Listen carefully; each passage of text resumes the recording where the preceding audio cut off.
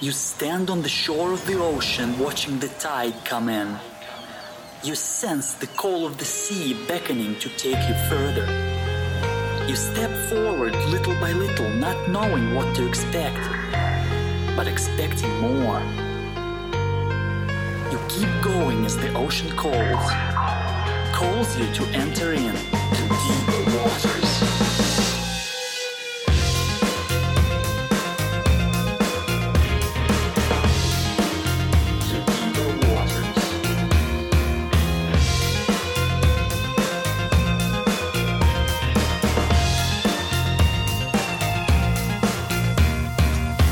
Hello everyone and welcome to the Deeper Waters podcast. I am Nick Peters, your host, seeking to bring you the very best in Christian scholarship and apologetics, and today is no exception. I've written a blog recently about why we haven't been able to do a show lately.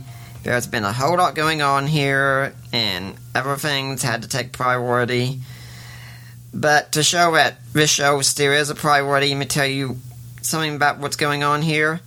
Something very good has happened to us. We've been attending a church for a few months now, a new one, and someone there heard that I had really wanted to give my wife a Nintendo Switch for Christmas, and naturally, I'm broke, so that seemed like no chance whatsoever, except this person decided to go out and buy us one with a couple games. So we are extremely pleased right now.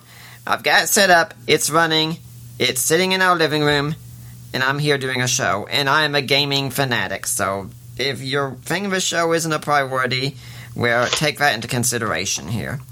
Today we've got on Dr. Hugh Ross, who I think could be the most repeated guest we've had on here. He is an astronomer and best-selling author. He travels the globe speaking of the compatibility of advancing scientific discoveries with the timeless truths of Christianity. His organization, Reasons to Believe, is dedicated to demonstrating via a variety of resources and events that science and biblical faith are allies, not enemies. Dr. Ross, welcome to the show. Well, thank you for inviting me. Now, normally at this point, I'd ask you to tell a little bit about how you got to be doing what you're doing, but your book kind of covers that. So let's just leap into the book here. Now, I'm going to be straightforward as I can. Start when I first got this book in my mail, it was a bit of a surprise, and it looked to me like it was going to be a basic apologetics work. And I was thinking, well, Dr. Ross writes good material, but I'm probably not going to enjoy this one as much. On the contrary, this could be one of your most powerful ones you've ever written, I think, and I was consistently surprised by it. Now, someone who's picking up this book and expecting to get the usual foray of scientific arguments and such, they're going to be disappointed, aren't they?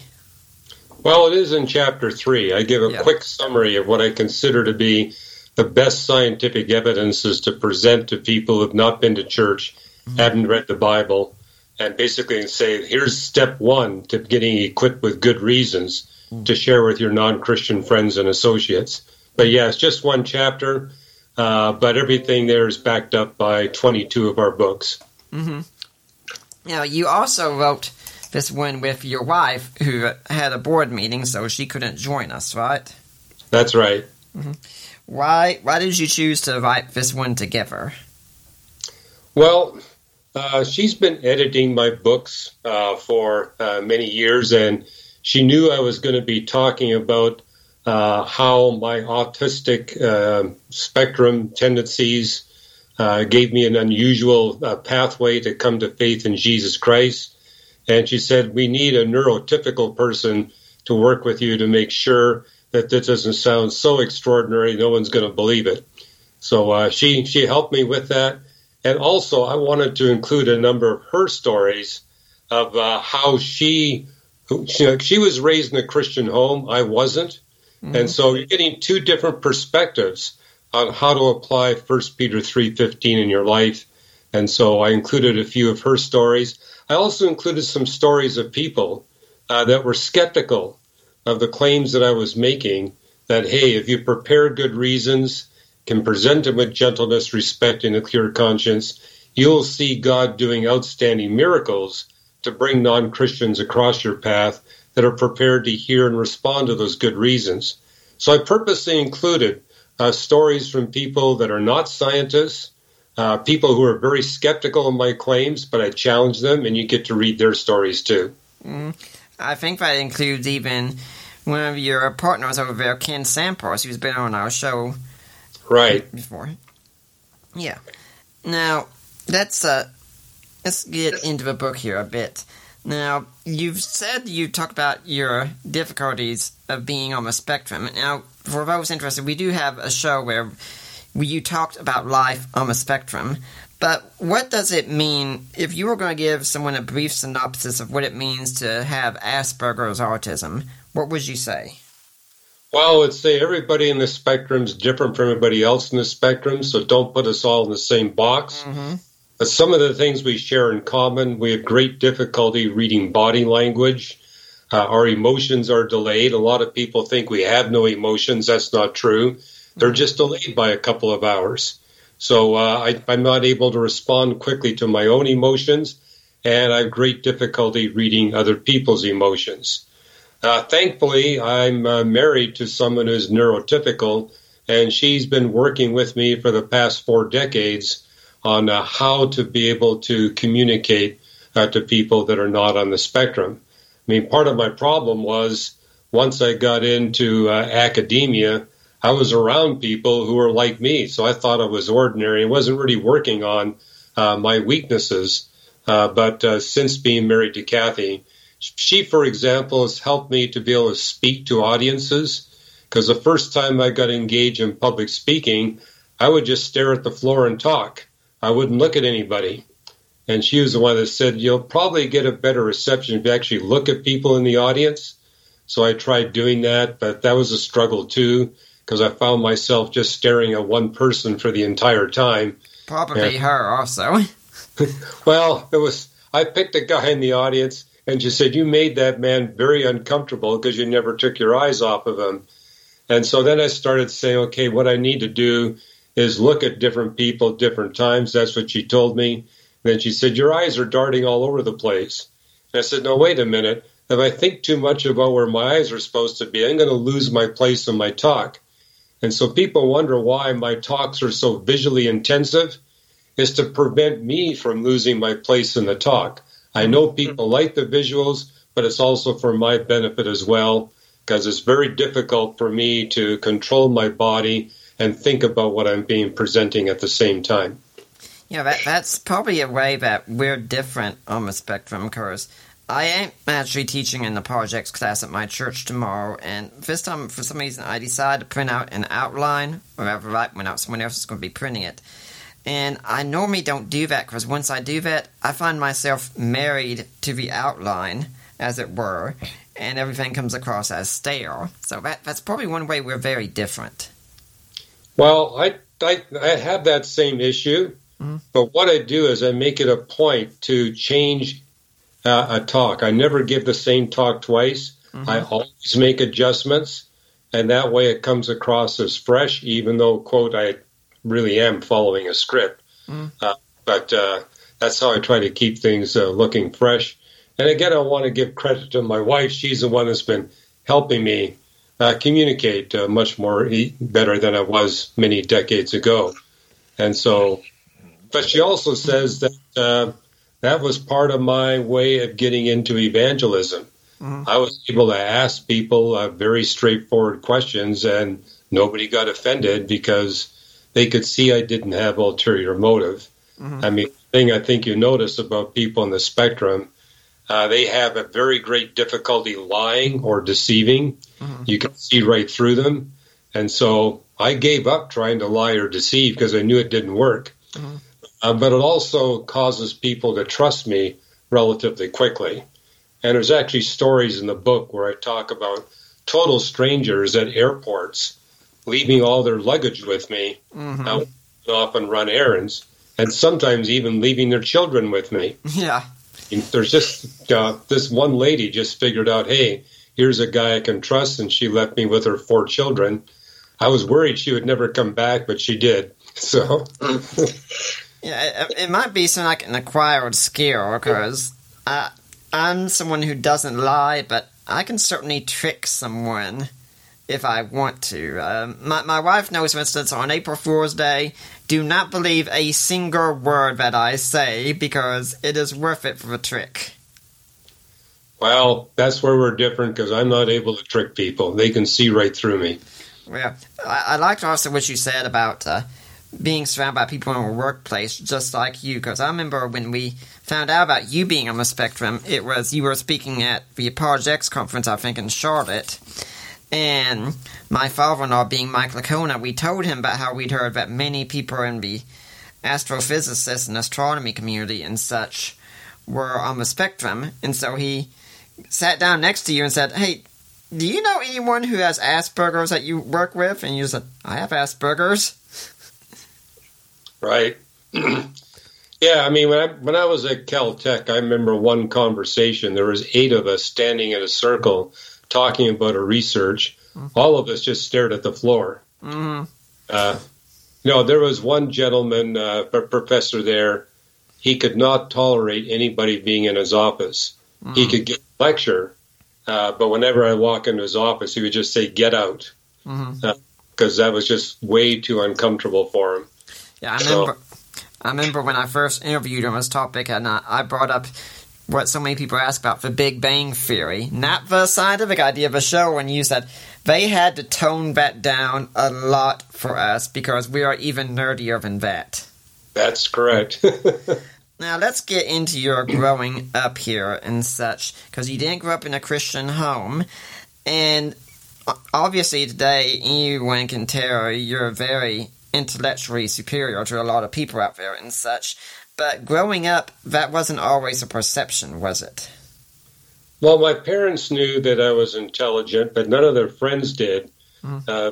Being on the spectrum, I quickly figured out if I talk, I'm going to get myself into trouble because I just wouldn't think about how my words would come across. And I was very blunt and direct. So I quickly figured out at age 3 and 4, I'm better off just keeping my mouth shut. And my parents said that after that, I limited myself to just 3 words: yes, no, and cookie. And pretty far with those 3 words growing up. But I remember entering public school, and part of my autism too is when I was young, I didn't have fine motor skills, so I couldn't make a pencil. I couldn't get a pencil to make numbers or letters. Mm-hmm. Since I wasn't talking, I was literally failing every subject in grade 1. I couldn't, because the way you could prove you could read, you just stood up in front of everybody and read aloud. Well, that was something that was very uncomfortable for me to do, and my language development was very much retarded, and I couldn't, prove I could do the math. All my parents' friends said that I was retarded and needed to be put into an institution. I remember the comeback of my parents. They said, Hugh has been doing experiments on his own since he was 2. He may not be talking. He may not have, body control, but we don't think he deserves to be in an institution. But all of my friends were insisting that I was mentally handicapped and needed to be put into an institution. And when I got into public school, the teachers there were very concerned about me because I was at the bottom of the class. I was failing every subject. The only thing they said is that I was well behaved because I was so quiet. But then 6 weeks before the end of the school year, my parents moved out of their rented house and bought a condemned house that they intended to rebuild. So I got a new grade 1 teacher. And that new grade 1 teacher was able to see frustration on my face. And so she held me after school one day, this is like 2 weeks before the end of the school year, and said, "I'm going to ask you questions about these 30 books on my desk. You don't have to say a word. Just shake your head for no and nod your head for yes." And she figured out I'd read those books. So she told me, even though you're failing all your classes, I'm going to see if I can get the principal's permission to pass you into grade 2. And somehow she taught the principal into getting me into grade 2, even though my report card said I was failing every single subject. I got into grade 2, and I was in the last chair. In Canada at that time, they sat you according to your academic ranking in the class. So I was in the very last chair. All the kids were teasing me, saying I was a class dummy. And it was at that time I said, there's no way I'm going to be in the last chair by the end of the school year.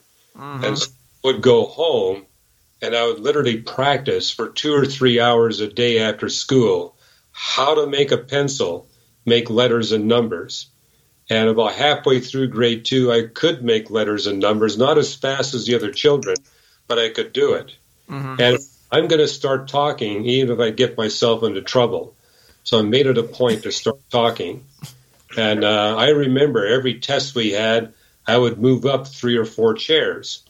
And by the end of grade 2, I was in the first chair. Yeah. I think something that's going to make this an interesting interview is our experiences. We can go back and forth with them and such. Because I remember when I was growing up, it was said that you needed a translator to understand what I was saying. Immediate family could understand me. Everyone else, it was a lost cause. And I was the first one on the spectrum to go through public schools in Knox County, from what I understand. Although I did have to go in transition instead of going straight from kindergarten to first grade.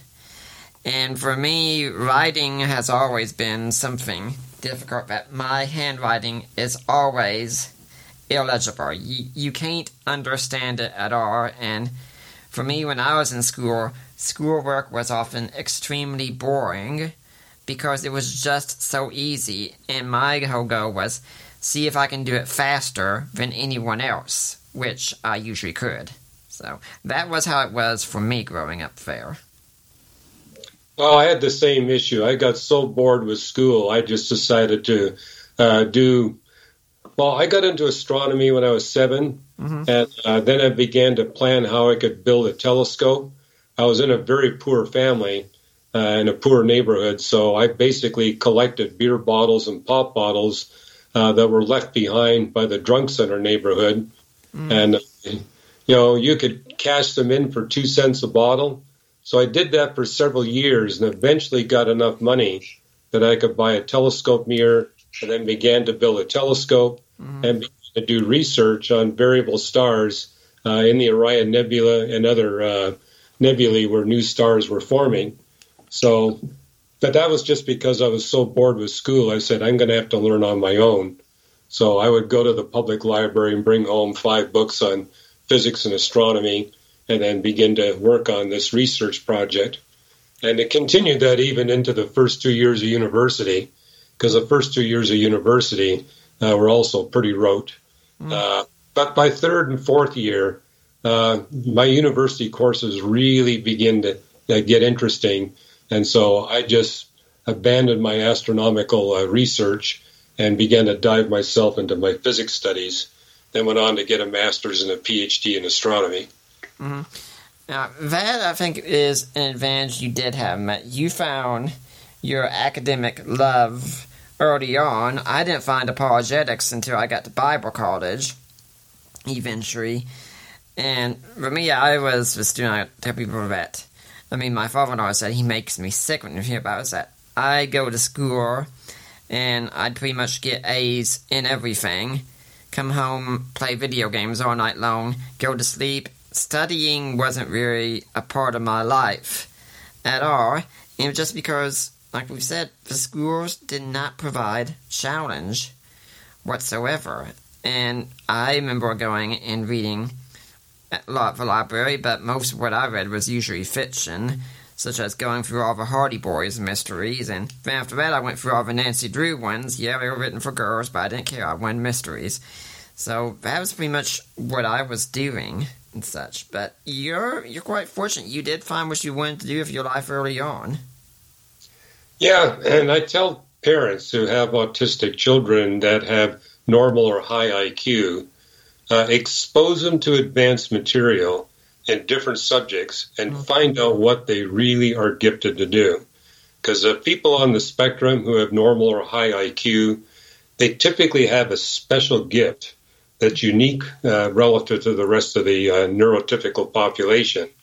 And so find out what that is. And, the easy way is expose your child to content that's, say, 8 grade levels above him or her, and see what catches their interest. Yeah, there's a funny story that I was once helping my sister with her math homework, which was geometry, except my sister was in high school and I was in elementary school at the time.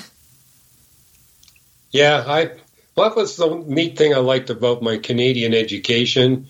When we got to geometry, for example, they didn't teach us to memorize the theorems. We derived them all from first principles. And that was really a fun way to learn geometry, basically to do it the same way the Greeks came up with it.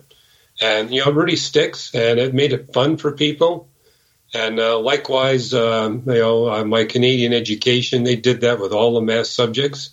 Although I tell you, the algebra stuff was pretty boring for me. But when I got to university, I got into the really fun part. That was great. I remember when I was in high school, geometry was actually a subject that was difficult for me. And looking back, I think I know why.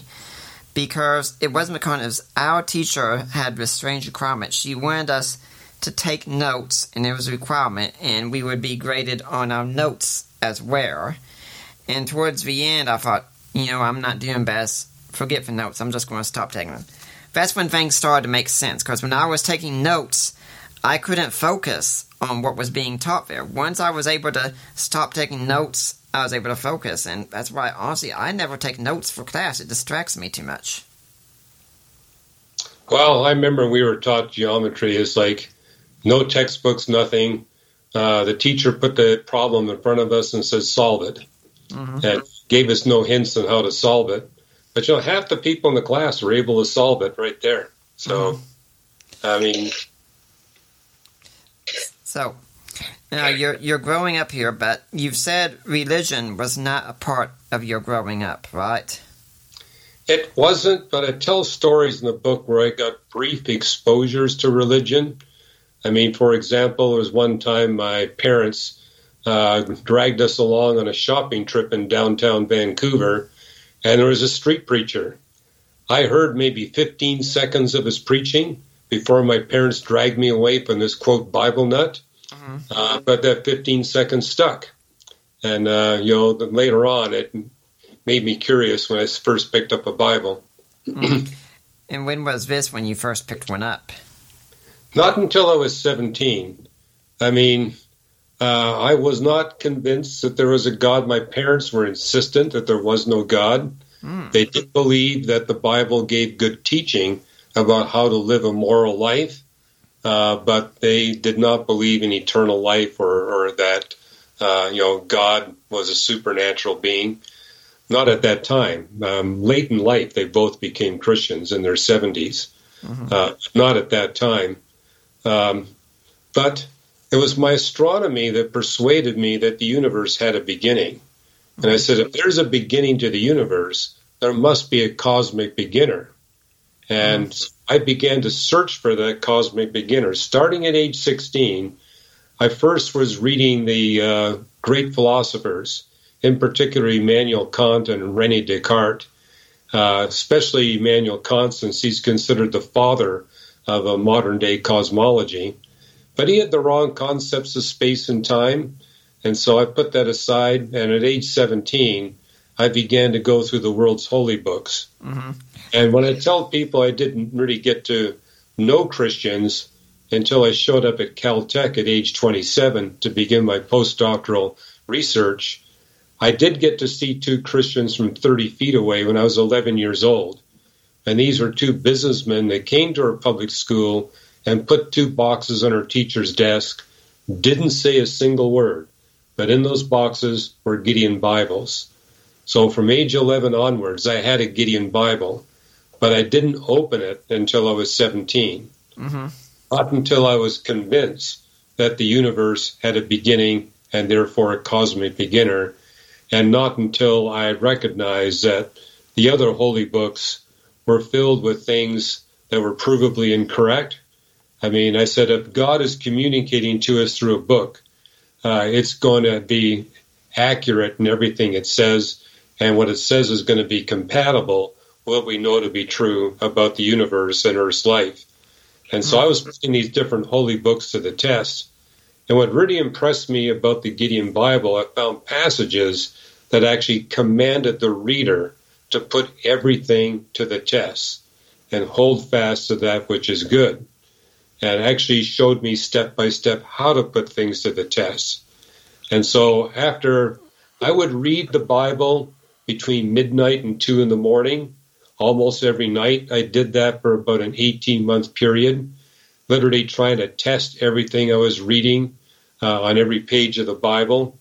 And by the time I got to Revelation 22, I realized I'm not able to find a single provable error or contradiction in this book. Moreover, I found hundreds of places where the Bible had predicted future scientific discoveries and future historical events. And I said, that's only possible if this book is inspired by the one that did all the deeds. So it was at age 19, I signed my name in the back of the Gideon Bible, giving my life to Jesus Christ. And I tell that story in Always Be Ready because that 18-month study persuaded me that if I were to become a Christian, it meant that I had to commit to sharing my Christian faith with people I knew. And I was at the University of British Columbia at that time, and I was well aware that if I became public about being a Christian, I was going to be in for a lot of ridicule and mockery. And so I hesitated to make that commitment, but finally I did. And I knew that involved that I would have to go public with what I committed my life to do, and began to look for opportunities. Mm-hmm. And that kind of opens up the book story that if you prepare good reasons for your hope in Jesus Christ, and if you can deliver them with a Christian demeanor, gentleness, and respect, you'll see God bring people to you. And my first opportunity was with my best friend and lab partner. And we were sitting down in an empty lecture hall one day, and he looked at me and says, "Hugh, I can tell you want to talk, but please let me talk first. I need to talk to somebody about God. Do you know anybody in this campus that knows anything about God?" And that was a 4-hour conversation. So it just showed me, hey, God is partnering with us. He will prepare the way. And all these things I was afraid of, the persecution, etc., it was there. But God somehow was able to use that. And I actually tell a story in the book of a Caltech astrophysicist who would mock me on a daily basis for what I would tell him was in the Bible about my Christian faith, and how that went on for over a year. Every day he would go through my office and ask me a question about the Bible or about Christianity, and then just mock in front of the other astronomers everything I shared with him. But then there came a day when he walked into that coffee room at Caltech and said, "I can no longer mock Hugh Ross. I can't mock the Bible because last night I gave my life to Jesus Christ." Mm-hmm. And there was just silence in that coffee room for the next 30 minutes. Mm-hmm. People were stunned that he had made that kind of commitment. And he was only 32 at the time. 10 months later, he had a massive heart attack and died. But he died a follower of Jesus Christ. Mm-hmm. And that's just one of many stories of, skeptics, highly educated skeptics who are mocking. And, God can use that to bring them and others to faith in Jesus Christ. Mm-hmm. There's a hold up there to respond to and interact with. One of the things I'm thinking about right off is your story seems kind of similar about doing the investigation. It reminds me of some what Gary Habermas has told me about his story. I mean, aside from the scientific thing, but he struggled with doubt for quite a while. But yet I know that from him personally that as a teenager, he was going through writers like Rudolf Bultmann and such and examining them. And sometimes he'd make notes on the side and say something like, "unsupported claim," and such. And he looked at his notes later on, kind of compiled them all together, and found they could have been acceptable as a master's thesis, even. Yes. Yeah, Gary's quite a student of the Word. Mm-hmm. I admire his work and his books. Mm-hmm. And I also have somewhere, I think, a tape series of a conference that you did about who is the designer several years ago. And I remember you talking about going to your classmates and saying, I'm convinced there is a God. Which religious book has it right? And they all were very eager to bring you forward their religious books. And the main one I remember is you talking about someone from the Baha'i faith who said that our religion brought forward all the great truths of the other religions and combined them together. And how you went through and said, no, it looks like you got all the mistakes of the other religions and combined them together. Yeah, and that young man wound up leaving the Baha'i faith as a result. So, but yeah, that was one of the books I was able to rule out. Mm-hmm. I mean, I literally went through the Hindu Vedas, the Quran, the Buddhist commentaries, the writings on which Baha'i is based, Mormonism, in every single case. Even putting those books in the best possible interpretive light, I found many provable errors, false prophecies, contradictions, and I said, that's simply evidence that they were written by a human being, not inspired by the one that created the universe. Now, there could be someone listening to this show right now who's of the more skeptical mind, so might be thinking, okay, I'm really not convinced of this. You went through the whole Bible in 2 years studying everything and didn't find a single provable contradiction. I mean, I can list to you a whole lot of moral problems I have with the Bible, scientific problems, contradictions I find, historical inaccuracies. I mean, I'm not going to give a whole list, but I'm sure you've heard those kinds of things several times. What would you say to such a person who says, like, I can just open up my Bible and I can find these problems everywhere? Well, typically what I do, and some skeptic brings that up, I says, well, show me one. And they'll come up with something, and I said, well, you're not putting the text in the best possible interpretive light, you're putting it in the worst possible interpretive light. Mm-hmm. And I found that when skeptics show me, quote, a contradiction in the Bible, it's typically a failure to recognize that the Bible rounds numbers off. Mm-hmm. And so say it gets the value of pi wrong. And I said, well, it's giving it to you to one significant figure, and at one significant figure, it is accurate. Or they'll pick two texts where, David is counting up the number of troops in the Israelite army, and one rounds it off, the other one doesn't, or rounds it off to a different degree of numbers. Or I say, notice, 2 tribes of Israel left out of the census here. You put those 2 tribes back in, you don't have a contradiction. Mm-hmm. And so I do want to make it clear, however, that when I was reading the Bible during my late teenage years, there were lots of passages that I didn't understand. Mm-hmm. And I wasn't sure how to interpret those texts. But my point was I couldn't find any provable error or contradiction. I found possible errors, but no provable error. Mm-hmm. And when I see a possible error, I say, let's study this and see what happens. Mm-hmm. I mean, any theological model, any scientific model will have anomalies, things that apparently don't fit the model. Mm-hmm. And how you determine whether or not you got a good interpretive model is what happens to those anomalies as you learn more about the subject. If the anomaly goes away, then you got a good model. If the anomaly gets bigger and more problematic, you probably got the wrong model. And I also share people that when you resolve a problem or an anomaly in your interpretive model, it will typically expose several more anomalies that you weren't able to see. But those anomalies will be at a lower level of being problematic. Mm-hmm. And that's just simply the consequence of the fact that we human beings don't know everything. Because we don't know and understand everything, there will be things that will appear to be anomalous or inconsistent. And so you've probably heard atheists say that we Christians are simply believing in the God of the gaps. The truth is, we are using gaps to test our model. It's what happens to the gaps that determines whether or not you got a good interpretive model.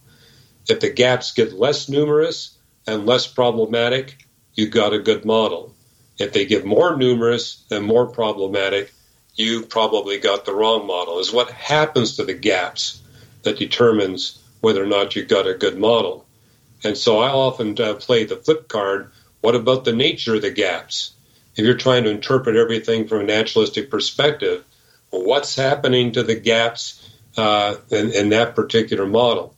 And we've written a number of books at Reasons to Believe demonstrating that if you look at the scientific history of the past 50 years, the naturalistic gaps have gotten far more numerous and much problematic. You know, something that I think is interesting is so many skeptics I encounter talk about how science is the ultimate arbiter of truth and such. And, you know, of course, I'm not anti-science, but I am very much anti-scientism. And they'll say, you know, religion has it that when you come, you just believe everything based on an authority, but science says, hey, let's go find the answers. And I say, yeah, it looks to me actually that you kind of do the exact opposite. If someone says something against Christianity, you'll go and believe it wholeheartedly without ever testing it or exploring it and such. And when you find something you think is a problem in Christianity, you don't go and explore any further, you just stop right there. So why is it noble to do that with science, but it's not noble to do that with religion? Well, that's interesting, because when I engage skeptics, I basically say, hey, you're not skeptical enough. You need to be more skeptical. And basically point out to them that the Bible actually commands us to be skeptical, not cynical, but to be skeptical. A skeptic is one who will change their model in light of new evidence that shows that they need to change their model. A cynic is someone who's not going to change their mind no matter what evidence is brought forward. So from a Christian perspective, God commands us to be skeptics, but not to be cynics. Yeah, it's my belief that if the evidence will not change your mind, your position is probably not based on evidence to begin with. Yes, well, I mean, a few months ago, I did a debate in Britain with Peter Atkins. He's a well-known chemistry professor at Oxford. All of us had to study his textbooks when we took undergraduate chemistry. Well-known atheist. And he kept saying throughout the debate, we have to base our beliefs on evidence. But when he was asked the question, what scientific evidence would cause you to abandon your atheism and become a theist? And he basically claimed that there wouldn't be any evidence that would actually motivate him to do that. Meanwhile, I was sharing all kinds of things that would cause me to abandon my Christian faith if the evidence was secure. I mean, if we were to prove that there's no beginning to the universe, if we were to prove that we humans are no different from the animals, you only differ from them by degree and not fundamentally in kind, in my opinion, that would be catastrophic to the Christian faith. But evidence does tell us that the universe has a beginning and that we humans really are different. Was this debate on Unbelievable, or was it something else? It was on Unbelievable, and you can watch it on YouTube for free.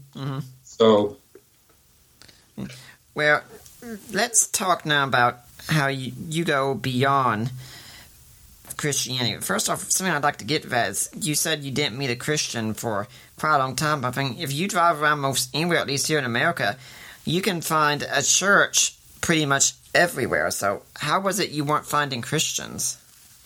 Well, after I became a Christian, I actually went to several churches trying to find Christians.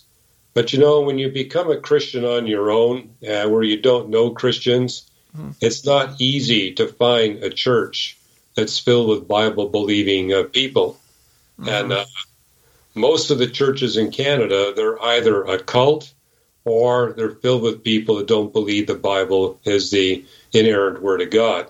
And so the churches I was checking out today, I know how to find good churches in Canada. Part of the problem is Canada has far fewer Christians per capita than the United States, and the ones that do exist in Canada typically form their own suburbs outside the large cities. So, for example, I discovered decades after I became a Christian that there's a big suburb outside of Vancouver that's more than 80% evangelical Christians. But where I was living, it was less than 1%. So I was not finding that kind of contact. When I came to Caltech, I met a Christian astronomer there, and he said, it's different here in the United States. Mm-hmm. He says, the Christians are everywhere, they're more numerous. And he says, he gave me a list of 6 outstanding churches in the Pasadena area. So I checked out those 6 churches. They were everything that my friend Dave said they were. And I wound up picking one of those 6 churches.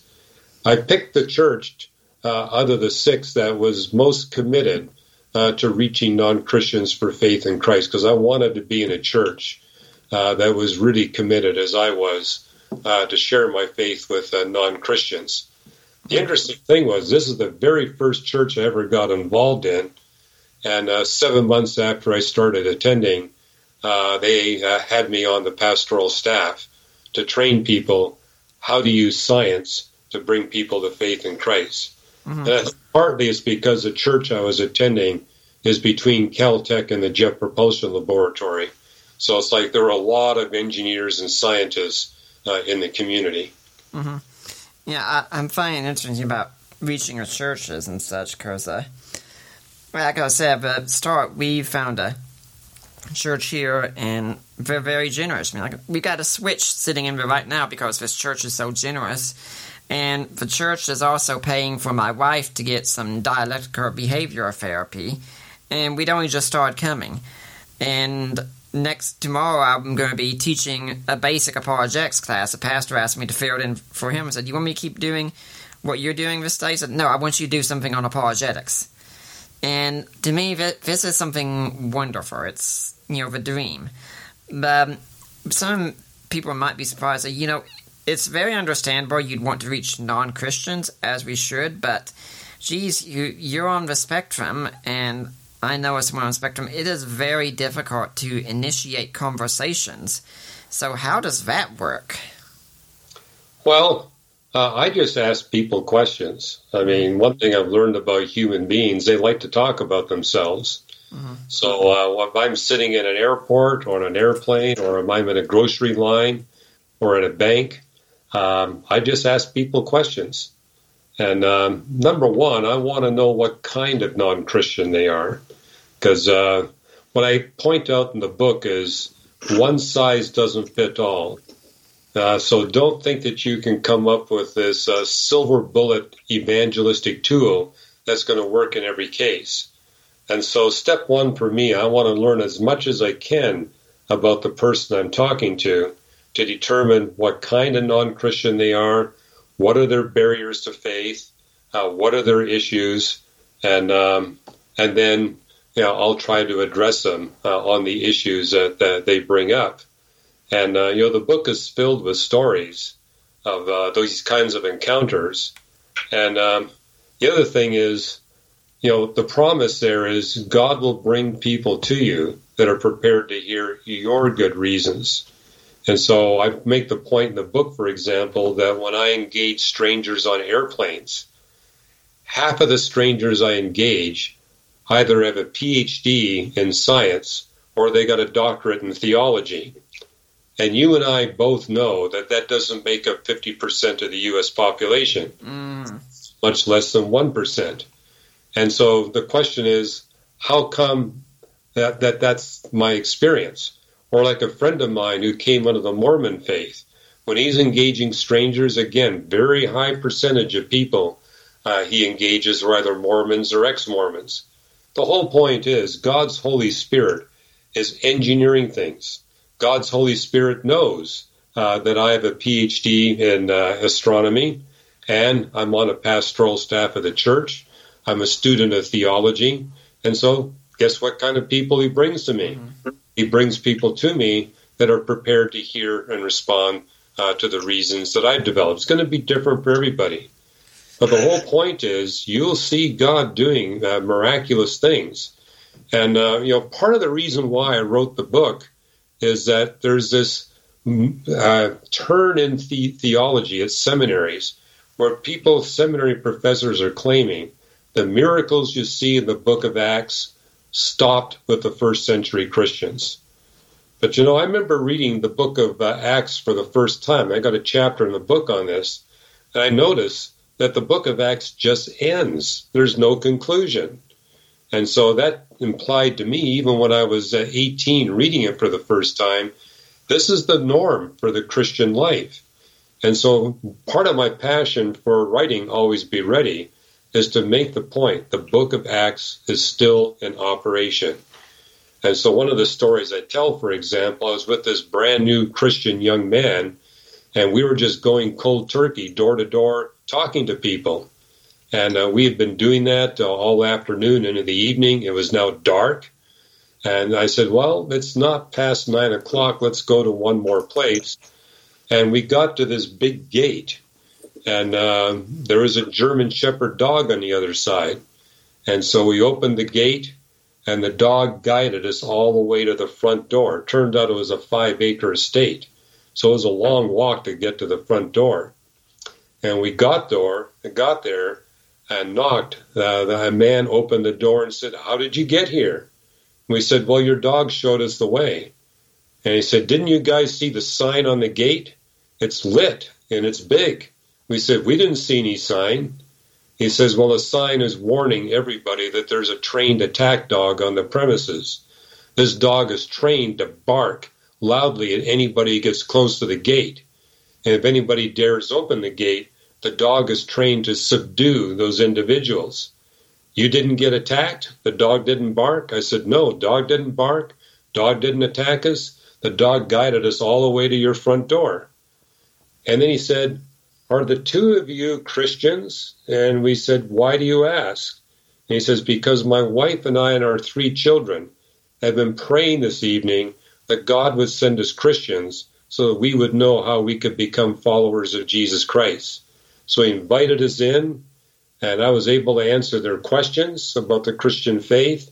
And then all 5 of those family members prayed to receive Jesus Christ as their Creator, Lord, and Savior, while their German Shepherd dog was sitting beside me. And the man looked at me and said, "The dog never sits with a stranger. He only sits with us." And he said, "I don't think you two realize what kind of a miracle happened today." And says, "I'll show you." He gave a command to the dog. The dog ran out the back door into the chicken coop, roasted out the 3 roosters, then went back into the chicken coop, and with each chicken would bump the chicken up, grab the egg that was underneath the chicken, then run to the back door and drop it in a basket without breaking a single egg. And did that with all the chickens. And then he took us out to the gate. And there was this big sign lit by a light warning us of the trained attack dog. And he said, "I bet you if you saw that sign, you wouldn't have come through the gate." And I said, "Definitely not." And the young man with me said, "God blinded us to the sign." And as we walked away, he said, "This is just like the book of Acts." And indeed it is. And that's just one of several stories like that in the book, basically making the point. If you commit yourself as a Christian to share the good reasons that God has given you for your faith in Jesus Christ, you will see similar miracles taking place in your life. And the first 2 or 3 times it happens, you'll think it's a coincidence.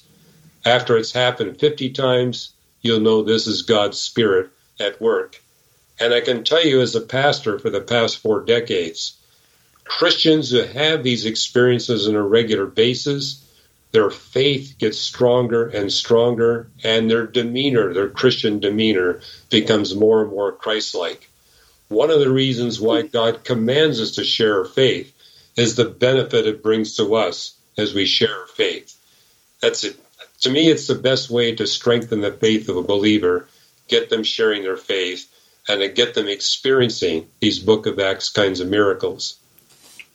I was just thinking about your story, and I thought there was something else that we should go back and cover a little bit more, so you can give a proper shout-out to someone very special and give inspiration to others in our work. That teacher in the 1st grade, you went to see her later on in your life. How did that turn out? Well, I was 34 and married at the time, and we were visiting my parents in Vancouver, and my mother said, "You know that grade 1 teacher you had for 6 weeks?" I said, "Yes." she wants to have tea with you and your wife. Can I set it up? And I said, sure. So he went over to her apartment. She was 93 at the time. And as I walked in, she had a wall filled with newspaper clippings. She had followed my career. The science fairs I'd won and things that happened at Caltech, papers I wrote. She had that on a wall. And so she said, you were the one pupil I couldn't figure out. You're the only one that went from the bottom of the class to the top of the class in a single year. And because of that, I committed myself to follow your career. And then she said, what are you doing now? And I said, well, I was at Caltech, but now I'm working full-time for a church as a minister of evangelism. And her jaw dropped, and she said, I've been praying all these years that you would use your astronomy and your science for the glory of God. This is an answer to my prayers. I had no idea she was a Christian. She had no idea I was a Christian. And so it was a really joyous experience we had over tea to discover that she had been praying for me all those years and how God had answered her prayers. And, because she was really the first Christian that I came into contact with. And that very first Christian, for some reason, committed herself to pray for me from that time onward. And I argue in the book that probably explains the encounters I had, for example, with that street preacher, or the fact that when I was 12 years old, my father quoted a verse from the Bible. He had no idea it was from the Bible, but boy, it got me thinking. The verse he quoted was from Proverbs. There is a way which seems right to a man, but the end thereof are the ways of death. And I remember that verse just wouldn't leave me. And when I was 16 and 17, it came back and I said, I wonder the path I got carved out for the rest of my life really is the wisest path of my life. And that's when I decided I need to commit myself to see if I can find the cosmic beginner.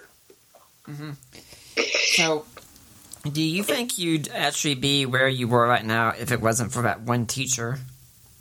Definitely not. I would have been held back. I would have had to repeat grade 1 again. And who knows if I would have been able to pass the second pass through grade 1. And the other thing I tell in the story is that I was born in 1945. And all the children that I was with in that grade 1 classroom likewise were born in 1945. And what's significant about that is that we were born while the war, or we were conceived while the war was still going on. And in 1945, when World War II was happening, there were very few Canadian men in Canada. My father was one of the few exceptions. All of his brothers went to fight overseas, but he did not. And that's because even though he owned a grade 10 education, he had taught himself hydraulic engineering. And because of that, during the war, he was managing a factory. At age 19, they put him in charge of an hydraulics manufacturing plant in Halifax. And they were basically producing the hydraulics for the British Spitfires and later for the bombers that were being used in World War II. So he got a draft exemption because the skills were needed at home to manufacture these sophisticated armaments. And I went to school with children that likewise were born from parents like my dad. And what I found out later when I was at the University of British Columbia, the Canadians born in 1945 had an average IQ about 20 points higher than those that were born in 1946.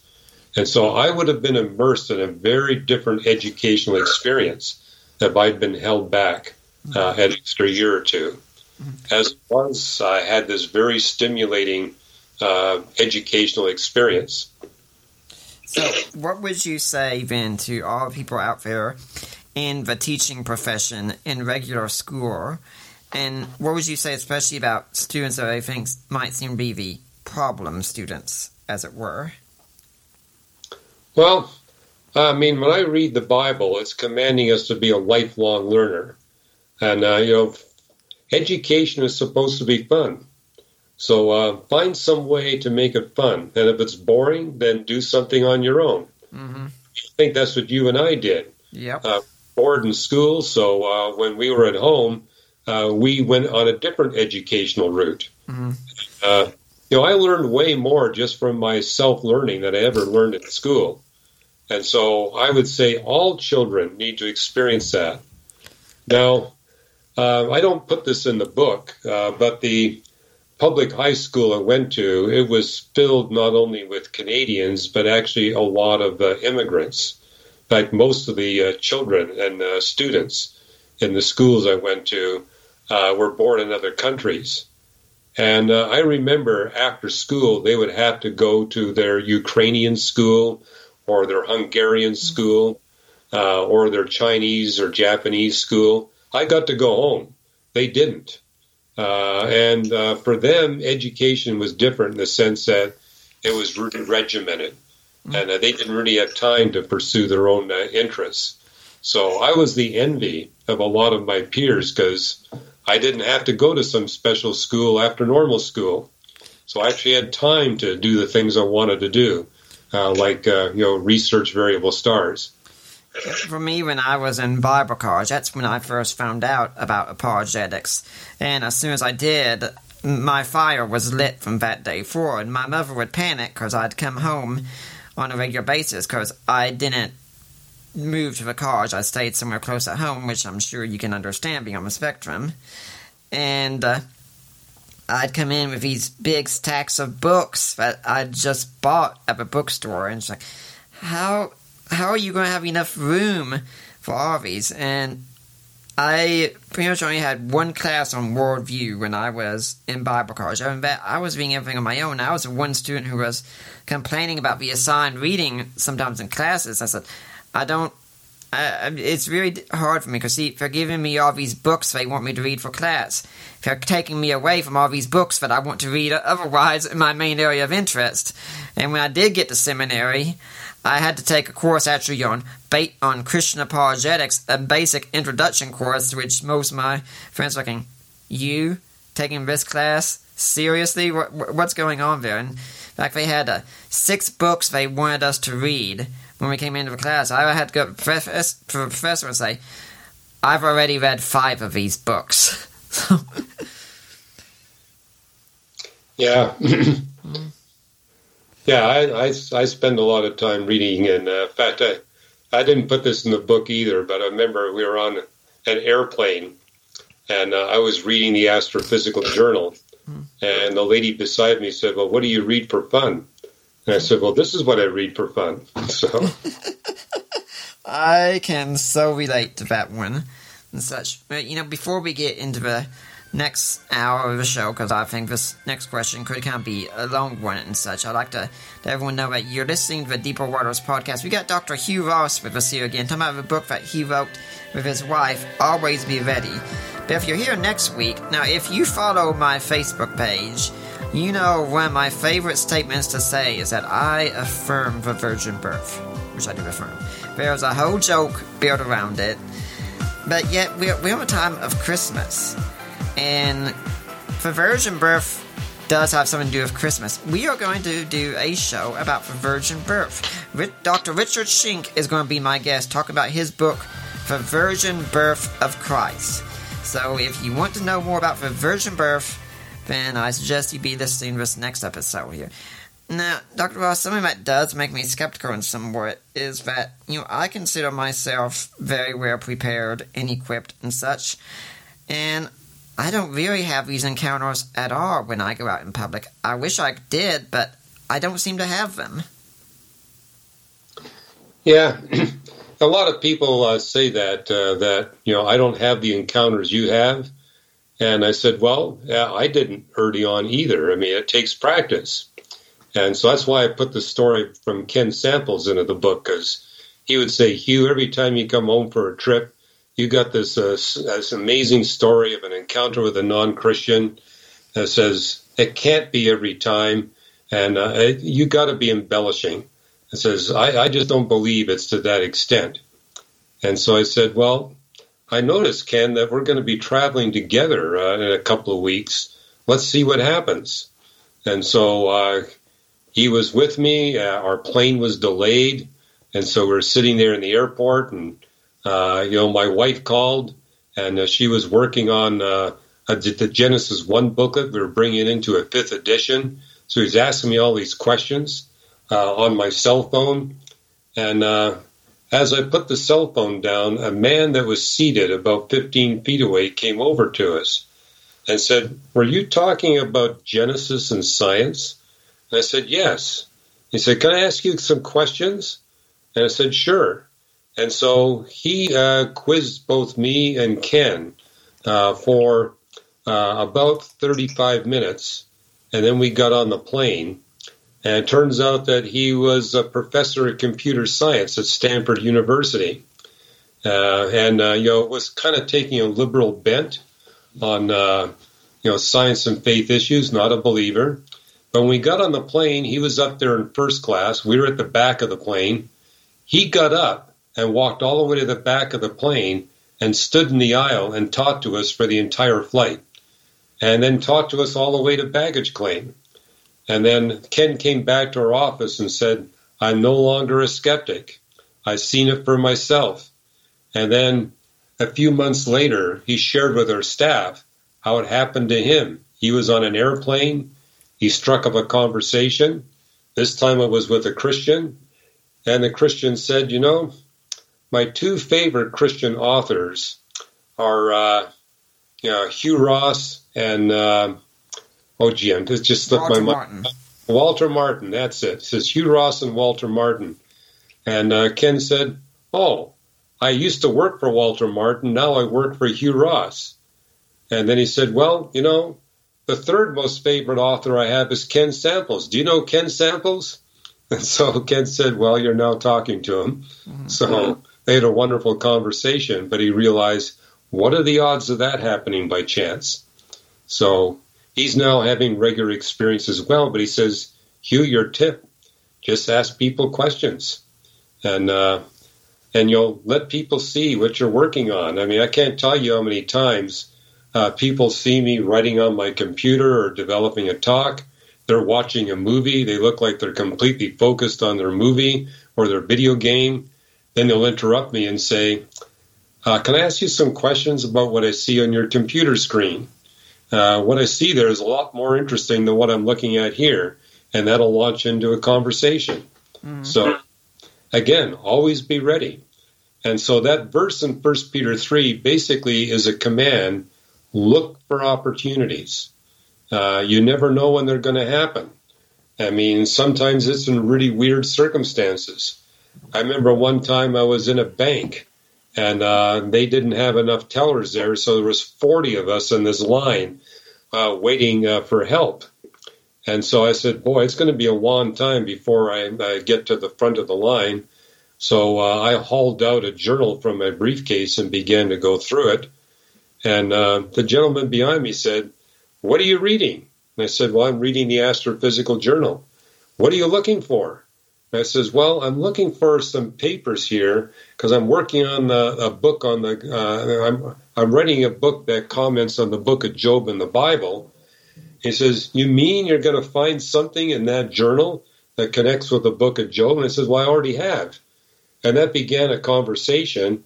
And suddenly all 40 of the people in the line were congregated around me to listen to this. And the people at their desks in the bank, they got up from their desks to participate in the conversation as well. You just never know what God's going to do. But if you begin to commit yourself, okay, I want to be ready. I want to be prepared. You'll see God doing things, and you're going to find yourself getting more and more opportunities as time goes on. And incidentally, we're giving away the chapter in the book where I talk about my airplane encounters. We're giving that away for free. Mm-hmm. Just go to reasons.org/Ross, and you can get that chapter for free. Mm-hmm. Well, I'm thinking, I guess that great theologian Linus Van Pelt was wrong partially when he said things to never discuss in public are politics, religion, and the Great Pumpkin. Probably still shouldn't discuss the Great Pumpkin, but apparently you should discuss religion in public. Well, I mean, people say, don't people get upset that you're pushing your religion into their face? I said, I don't ever. I mean, I wait till they're asking the questions. And, one thing I made clear in the book, not every stranger I meet is open. And so that's okay. I mean, if they're not wanting to get into it. Sometimes, however, I notice when they find out I'm a Christian, they get really angry. But that tells me, okay, you really don't know me, and you're getting all angry because I'm a Christian. Have you had an unpleasant encounter with a Christian in the past? And that will often open up a conversation. They'll explain where they had really gotten hurt by a Christian in the past. And, or sometimes my wife tells a story in the book of how she met this student and really angry at God. And so my wife just said, well, tell me about this God you're angry at. And then she did. And my wife's response is, that's not God. Mm-hmm. That's the God I worship. That's a very different God. Mm-hmm. And opened up a whole conversation. And it took a year, but a year later, that student gave her life to Christ. I am curious about the whole part about asking questions, because that seems to be something extremely difficult. If I was with someone else and we got a conversation started, I could handle it then, but to go up and initiate is difficult. I mean, heck, if I'm at the grocery store and there's someone in front of me and they're blocking the way and I need to get around them and I can't seem to do it, I have a hard time even vocalizing that request. And I can tell you, I kind of sit there and I stand there and I got my hand raised. I'm wanting to say it, but I can't say it and such. So how does this work for you? Well, like if I'm in an airport or standing in line, usually there'll be one person who'll make some comment to the checker or someone behind. And I say, okay, that's someone who's interested in talking. And so I'll ask a question. But if I'm in a long line of people where nobody is talking and nobody is looking at anybody, that's a signal to me they don't really want to talk. So I'm not going to bother them. But if they show the slightest interest in having a conversation, often it's a complaint. We'll be sitting in an airport and then this person beside me just starts complaining about how long we're having to wait. And I said, is there an appointment you're going to be late to? And then they'll talk about how they're going to miss their connection in a hub and so forth. And I'm saying, well, what do you do for a living that makes it this critical? And so they'll tell me what they do. And I'll start asking them more questions. And one thing I've noticed, too, if you ask enough questions, people eventually ask you a question. And when they find out I'm a scientist and I'm interested in theology, I write books, they say, gee, can I ask you some questions? And so, again, the key is look for opportunities. And again, I just basically say, okay, 1 Peter 3, always be prepared. Not every person is going to be an opportunity, but be ready for when it is. And so, one of the stories we write in the book is I was with my wife after a speaking engagement. I've been speaking for 4.5 hours nonstop. I was tired. It was 11:30 at night. But for some reason, my wife wanted me to go into the supermarket and get some stuff. And I says, we can wait. We don't need that right now. Why don't we just go home? And this is not like Kathy. She got extremely insistent that I go in that store and get the 3 items she wanted. And I recognized, look, this is not rational, but I'm going to do what she asked me to do. So I walk into the store, and as soon as I walk in, this woman from a good 40, 50 feet away starts screaming. She says, it's you, it's you, it's you. And then I look at her and says, you're in my Bible study.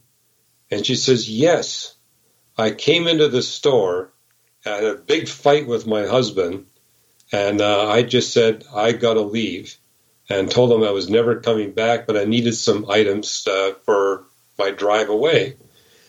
And then I saw you and realized I can't leave my husband like that. She literally repented on the spot. And then she says, I told her what happened with my wife. She says, I got to go talk to her. And so she came to the car and basically said, the Holy Spirit used me to get me to stop doing something I was committed to do that would have ruined my life and ruined my family. Thank you for listening to the Holy Spirit and being so insistent to get Hugh to go into that store. Mm-hmm. Yeah, that I often do wish that kind of thing would happen much more often in my life. It doesn't seem to happen. So I will say your book definitely got me excited about the possibility of it happening, because it'd be great to be able to have adventures like that. Of course, my great concern for me would be if I had started having those adventures, I could get prideful, but I think there could be a way about that. It's actually very humbling, isn't there? Yes, and Nick, it will happen to you. Mm-hmm. And I tried to make it clear in the book, this wasn't happening all the time for me 40 years ago. Mm-hmm. This is a process. As you begin to do this, God's going to work on your character. And that's the thing I've noticed, is that it's people who've worked hard on developing a Christ-like character that get more opportunities. So that's part of it. And so I have a little section in the book about how do you build that gentleness and respect and a clear conscience that will be attractive to non-Christians. And my response is, when you're sharing your faith with a non-Christian, get feedback. And just say, I want to find out from you if there's anything I've shared with you that you think is disturbing or obnoxious. And if you humble yourself like that, they will give you good tips. And, it can be pretty disturbing what they tell you about your obnoxious behavior, but it helps you the next time you have an encounter. Mm-hmm. And so it's simply a matter of practice. I'm a lot older than you are, mm-hmm. So it will happen. And, it was slow to start with for me, but I notice as you continue to put into practice 1 Peter 3:15, you get more and more opportunities. Because after all, I make the point in the book where Jesus says the workers are few. There's only a few in the body of Christ that are really prepared to commit themselves to this degree. And because there's only a few, God's going to use the few that are available. And so one of the reasons why I wrote the book, as a minister in a church, I recognize that only about 10% of the Christians that regularly attend church share their faith with non-Christians. Mm-hmm. And if we're going to complete the Great Commission, we got to get that percentage up to 60, 70, 80%. And basically my passion for writing the book, this is way too much fun not to be involved. So it's a challenge I'm making to Christians. Get out of the stands and onto the playing field. I mean, you could watch other Christians have these experiences, but you need to have them yourself. And also, it's such a faith builder when you realize the Holy Spirit's working through you to have these encounters with non-Christians. And it's a wonderful experience, and I want every Christian to have those experiences.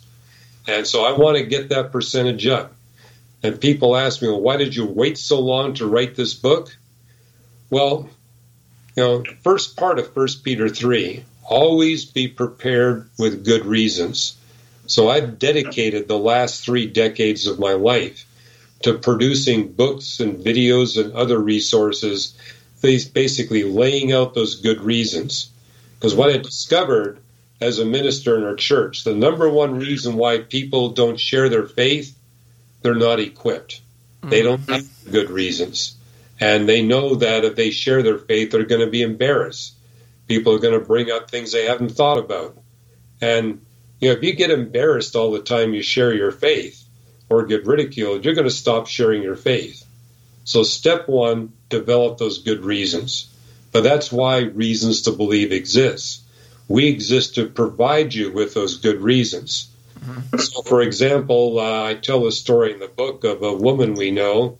She's not read any of my books, but she's given away over 300 copies of my books.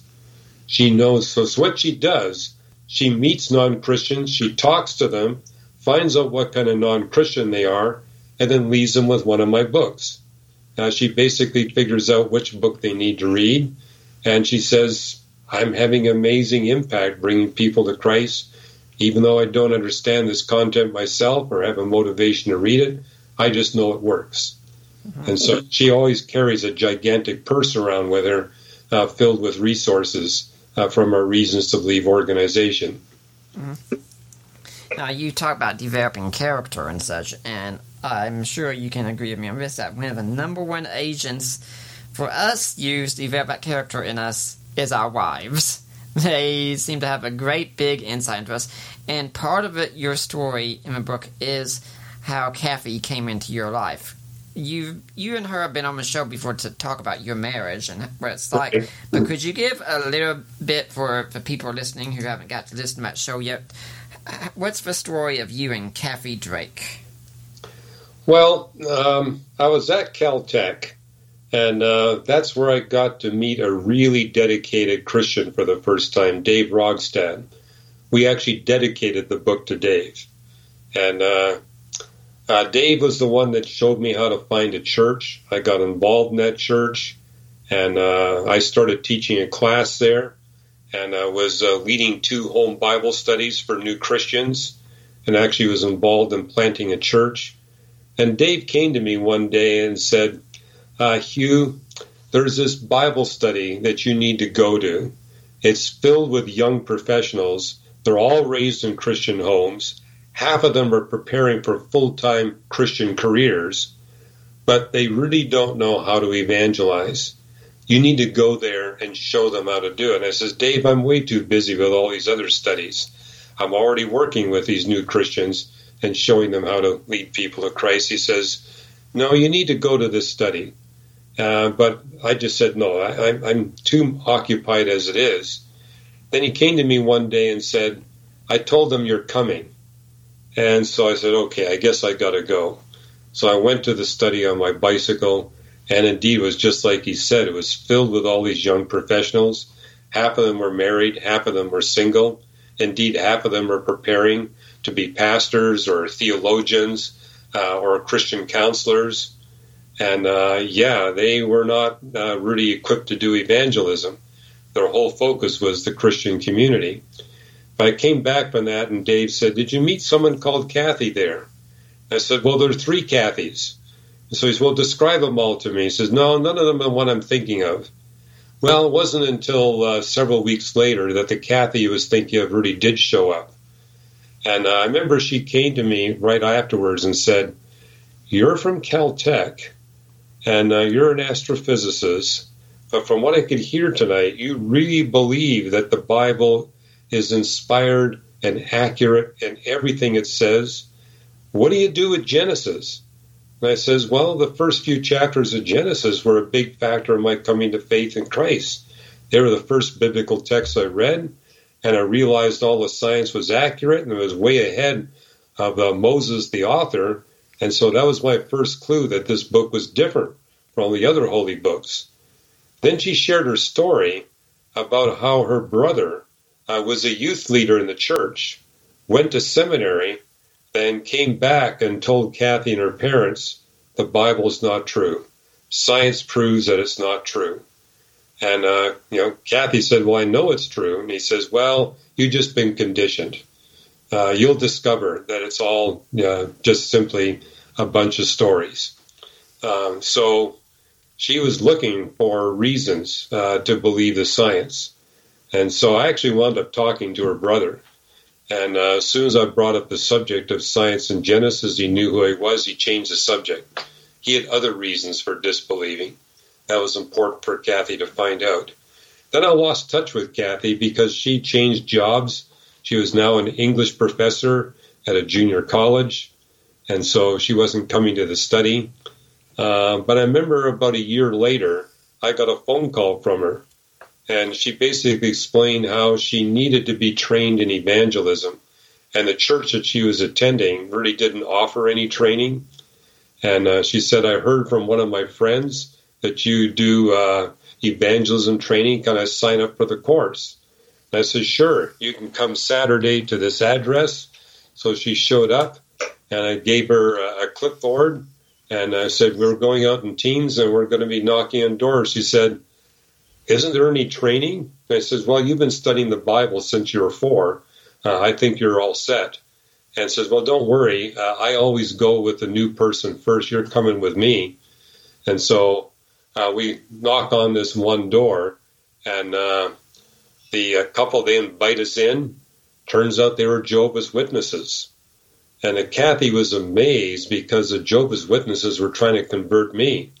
But I had a Bible with me, and every time they would quote a passage, I would turn them to some other passages, explaining how the Bible taught the doctrine of the Trinity and that Jesus was a fully God. And this went on for literally 2.5 hours.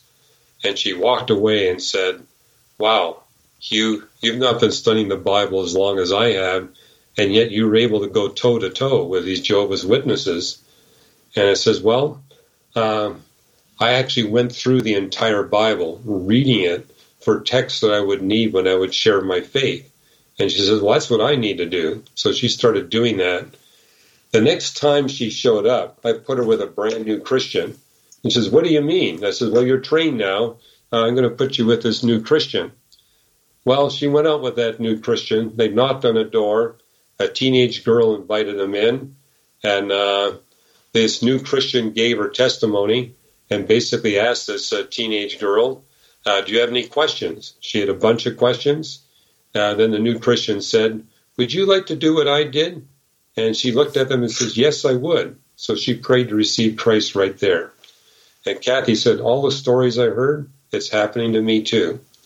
And so, but then she says she noticed that I had some issues. And that's where she said, this material you're writing, you need to use less 4 and 5 syllable words. And your sentences go on for 40 or 50 words. Do you mind if I work with you to edit your material so that people who aren't Caltech scientists can actually follow it? I said, sure. And so that began a friendship. That friendship went on for 2.5 years. And the church noticed the skills that she was developing. And I was full-time in the church staff at that time. And so the church basically had the two of us, because we were both single. And they said, there's certain couples we want you to go to, because the church had a ministry of going to couples that were having problems in their marriage. And they just felt that for certain people, they needed the objectivity of somebody who wasn't married to talk to them. So we were actually doing marriage counseling long before we were dating one another. But what we discovered is in the process of that marriage counseling, all these couples we were talking to thought we were married. And when they found out we weren't, they said, well, why not? And so that got me thinking. But for some reason, Kathy was ignoring all of my attempts to try to get her attention. I later found out that I was ignoring all of her attempts to get my attention. I guess that's part of being on the autistic spectrum. So I had to write her a letter. When I wrote her a letter, she wrote a letter back, and that was the beginning of our relationship. We dated for about 8 or 9 months, got engaged, and got married a few months after that. And we've been married ever since.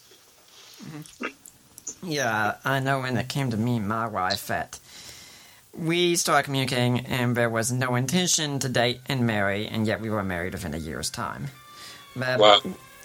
Before we go on, I would like to let everyone know you're listening to the Deeper Waters podcast, and everything we do here is supported by people like you. And I really do encourage you to give it. Things have been very hard for us here lately. There's a lot going on, a lot of stuff I really don't want to share, but it is important stuff here and such. And we could use your support, so go to my website, deeperwatersapologetics.com. There's a link, help support the work of Deeper Waters Christian Ministries. And if you click on that link, you get taken to the ministry of Risen Jesus. Have you gone to the right place? Yes, you have. That's the ministry of my in-laws, Mike and Debbie Lacona. So you make your donation, get in touch with me, or Mike, or Debbie, or Ari, and give us and make your donation. After you make your donation, meaning say, hey, I made my donation, I want to go to Nick Peters, I want to go to Depot Barters. We'll get that donation. It will be tax deductible. You can also go buy some ebooks that I've written or co-written. Written is Creed for the Ages, the Apostles' Creed in Today's Christian. Co-written include ones like Defying Inerrancy, Groundless, God and Natural Disasters, the Mentionables book, which seems to be very popular right now, and most recently released just this past week, Contextualizing Inerrancy. And also, we have a jewelry store. You can go and you can buy some jewelry, and whatever you purchase, 25% of that will go to Deeper Waters. So like I tell you guys out there, you can buy something special for that lady in your life to make up that screw-up that you recently did with her. Or you can buy something special for that lady in your life to make up that screw-up that I know you're going to make with her. And if you can't read these, please go on iTunes and leave a positive review of the Deeper Waters podcast. Now, Dr. Ross, do you have an organization or charity you'd like to see people donate to? Yes, I'm the president and founder of Reasons to Believe. We've been active for the past 33 years. But yeah, 90% of our income is from individuals, donations from individuals. And so, but if they go to reasons.org, they'll literally see tens of thousands of articles that they can read and they can use in their own personal witness.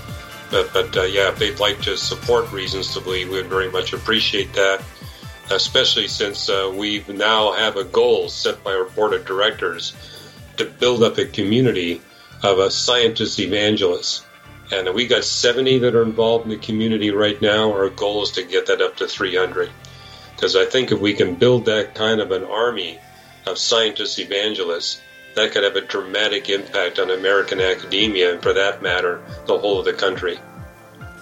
I agree with you entirely, Erin. Let's get back to the book, though, and what's going on in it. What would you say to churches that really aren't taking evangelism so seriously? Because let's face it, many of them aren't. Some of that concerns me sometimes is when I'm driving through here and I see a church, a good Orthodox Christian church, Orthodox with a little O, by the way, and right next to it, a Mormon church or a Kingdom Hall, and I'm thinking, those two don't make sense. Why is it the Mormons aren't even scared at all to build next to a Christian church unless they don't think we're a threat to them at all? Yeah, that's a good question. And again, that's been my passion, is to really get people who are Christians sharing their faith. And we should be embarrassed.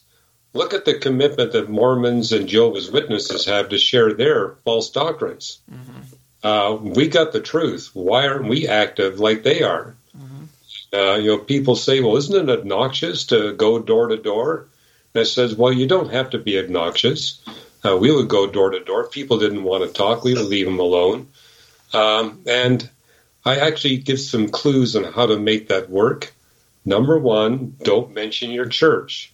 If you've got an ulterior motive in going to talk to strangers, that will come across, and people will consider that to be ulterior motive and obnoxious. So we never mention our church. We only mention it if people ask us, well, what church do you go to? We're not here to promote our church. We're here to find out the spiritual state of the neighborhood and what kind of questions you have. Make yourself available. We don't preach. So I think that's a key, and I would argue that's a key for church.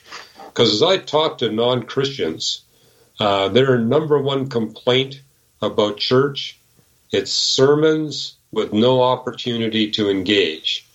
We sing songs that we're not ready to sing. And they, non-Christians typically don't sing, and they're okay with prayer, but not congregational prayer, where people are praying for one another's needs. That makes them uncomfortable. And people say, well, what can you do to make the church more attractive to these folks? Well, the church where I pastor, we tell people, if you've got a non-Christian friend who doesn't have a church background, don't bring him to the worship service. Bring him to an adult class. And we structure our classes where people can interrupt anytime and ask questions. You make sure there's good refreshments. Make sure the classes are not too small and not too large. If the class is too small, the non-Christians are too exposed. If the class is too big, they don't have the enough opportunity to engage. So there's the right size of the class. And one thing I've been sharing with pastors, every church I know where the message, sermon if you want to call it that, is followed by an open mic Q&A, where people in the congregation can ask any question they want, and the question will be entertained, not privately one-on-one, but publicly. Churches that do that are growing by adult converts. So, for example, when people invite me to speak in a church, I say, how about if I don't speak 30 minutes or 40 minutes, but I speak 20 or 30, and we leave the rest of the time for Q&A. And if they have 3 services, I say, why don't after the 3rd service, we meet in a place where people can bring their lunch, and we'll have a whole hour and a half of a Q&A.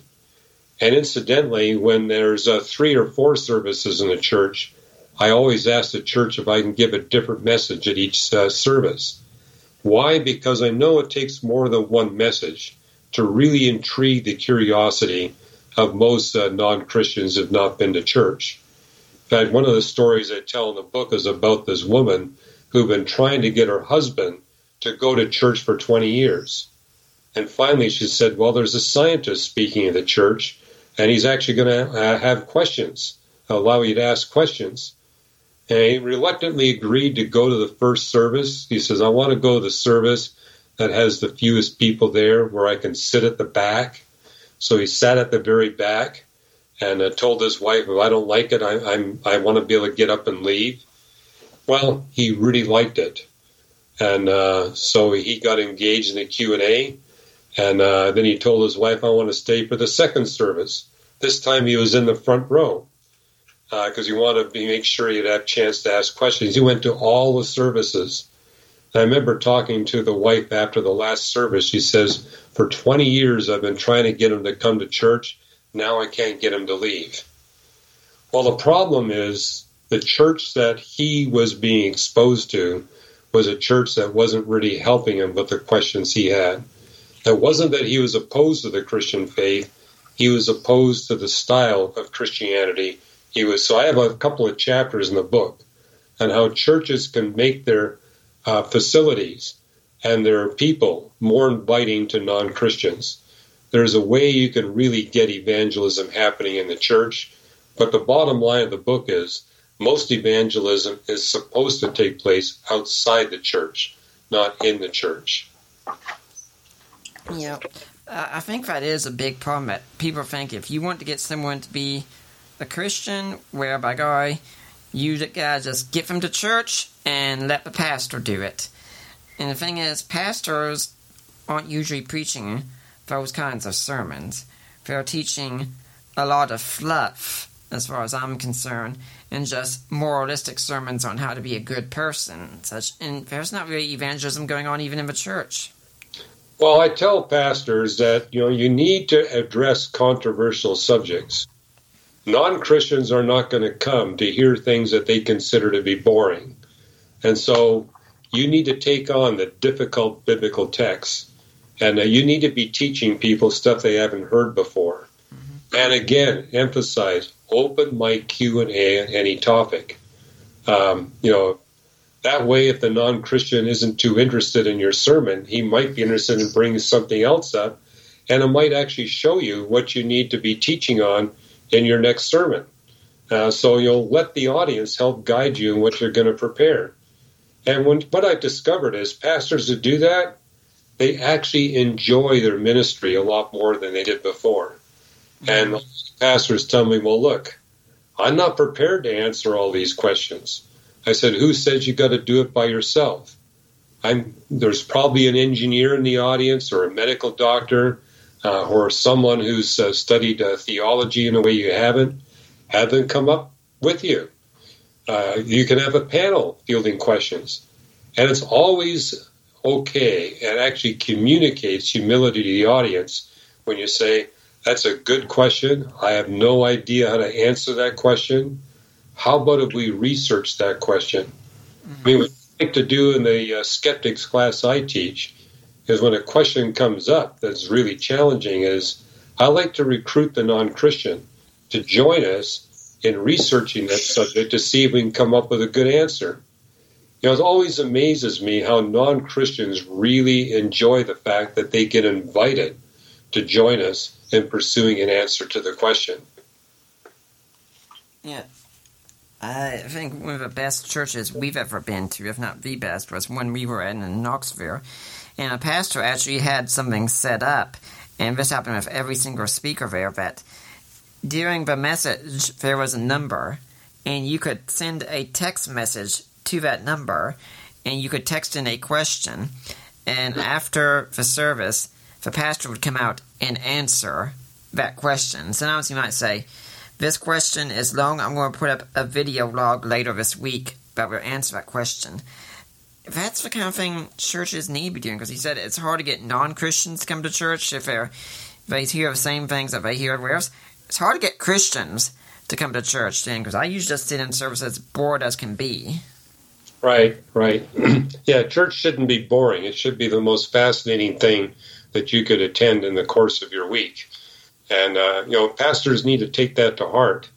And, again, I talk about what I call the senior pastor syndrome, which is the idea that the senior pastor has to be an expert on everything going on in the church. Well, if you read Ephesians 4, ministry in the church is to be a team. It's not one person. And so, ideally, you got a whole community of teachers and leaders in the church that participate in the ministry. What it tells us in Ephesians 4, the role of the ministers is to equip the people in the church for ministry, not to do the ministry, but to equip the people they're teaching to do the ministry. Now, of course, they're involved, because if you're going to equip people for ministry, you got to show them by your example. I've had this idea that I think churches, we can have youth ministers, we can have ministers of worship, we have all these ministers. How come we don't have ministers of apologetics? That's something that I think we could really benefit if churches had ministers designed, their whole purpose was to help answer questions. Well, I tell a story again in the book of the church I got involved in. It's close to Caltech and the Jet Propulsion Laboratory. We're also close to the headquarters of the Skeptic Society, and also to Fuller Seminary. So we get an interesting mix of people. But I was actually the second person brought on staff at the church. So there was a senior pastor, and I was brought on as a minister of evangelism. And so when I speak to pastors, I say, that really should be your top priority hire. That should be the second or third position you fill in the church, because that's the role of the church, is to take the good news of salvation through Jesus Christ to an unbelieving world. And so this needs to be part of your pastoral team. But you're right, often they'll hire a youth pastor or several youth pastors, a worship leader, a discipleship leader, a women's ministry leader, a men's ministry leader, and even churches that have a pastoral staff of 15 ministers will not have a minister of apologetics or a minister of evangelism. So part of my reason for writing the book, we're hoping to be able to give the book to a number of pastors. We haven't got that funded yet, but that's one of our goals, because my whole point is, pastors really need to reinvigorate their churches with the mission of evangelism and apologetics. But I also think one reason why they're leery of apologetics, there are a lot of apologists out there, as I'm sure you're well aware, Nick, that tend to be aggressive and pugnacious and a little bit in your face. And, pastors are aware of those individuals, and so they're basically saying, I don't want to touch apologetics with a 10-foot pole. And that's where I think we who are professional apologists really need to work on being more gracious, more compassionate in the way we do our apologetics. Because if we're, what I explain is that 1 Peter 3 makes the point. Number one, you need to have good reasons. Number two, you need to have a Christian demeanor. Non-Christians typically will listen more to your demeanor than they will your words. So if all you got are the evidences, the good reasons, without the demeanor, you're not going to get very far. So that second part of 1 Peter 3:15 is really critical. And what I find in my church, for example, that building in the evangelism training, where we really stress how to develop that demeanor, that wins a lot of accolades from the rest of the pastoral staff. So I think we apologists need to look inside where we have been offensive or too aggressive. And, it is true that a lot of Christians aren't sharing their faith because they're not bold. But what I noticed in the Bible, it commands us to be courageous, but also compassionate and loving and gracious and humble. There isn't a contradiction between courage and humility. They're meant together. And we can definitely say one of the great cost of this is the youth of a church, because you and I both know they're getting questions about your area of science and my area of history consistently, and if a church isn't answering this, then they're not ready. The Babylon Bee, the great Christian satire site on Facebook, had a story maybe a month or two ago about the church group sends a young girl out into college that they never ever gave her any preparation for whatsoever. And that's right. Sadly accurate. Well, the number one reason why Christian youth leave the church and never return is because there's no facility for asking questions. The top two reasons are can't ask hard questions and nobody addresses the science-faith issues. So that's one of the things we're trying to stress here, is that God gave us two books, the book of nature and the book of scripture. And part of evangelism is using the book of nature to bring people to the book of scripture. But if I could go back to the apologetics thing, I see a lot of my fellow apologists doing apologetics for apologetics' sake. And I think you've heard about these groups in the church that we refer to as apologetics junkies. That's all they want to talk about. What I think we need to do, or professional apologists, is really show people how to use the apologetics for evangelism. And reasons to believe the only apologetics we develop is the apologetics that's got a proven track record in bringing people to faith in Jesus Christ. And so there's a lot of apologetics that doesn't have an evangelistic effect. And in my opinion, that's not apologetics. It's just stuff we can argue about as Christians. I know my ministry partner wrote an article once, I think, for a Christian research journal about how when apologetics was evangelism, the two went hand in hand and such. I mean, my great hopes is, for instance, we've got someone, we live in an apartment complex, we've got someone who comes in, does some repairs for us from time to time, and they're a Muslim, and they saw I had the Quran out one time. So we're trying to arrange a time for us to get together, and I've already told them, like, when we get together and discuss this, you need to be ready, okay? Because I do take these discussions very seriously, so I'll be ready. Well, good for you. Mm-hmm. So what's your ultimate hope with this book? Well, my ultimate hope is that people would realize there's a God out there that's not a distant God. He's a God that wants to be personally involved in your life. I mean, the Holy Spirit wants to actually be partnered with us. Mm-hmm. And that Holy Spirit is prepared to equip us in miraculous ways so we can be more effective in sharing our faith. And to recognize that through sharing our faith according to biblical principles, it's going to change us. I mean, God's got resources. He doesn't really need us to send the good news of salvation through Jesus Christ out to the world. He could send his angels. His angels are not sinners like we are. And so if he was wanting a perfect presentation of the gospel, he's got the resources. The reason he chooses us sinful human beings is he knows the process of sharing our faith is going to help us overcome the sin that's within us. It's just as much for our benefit as it is for God's benefit and the benefit of the people we share with.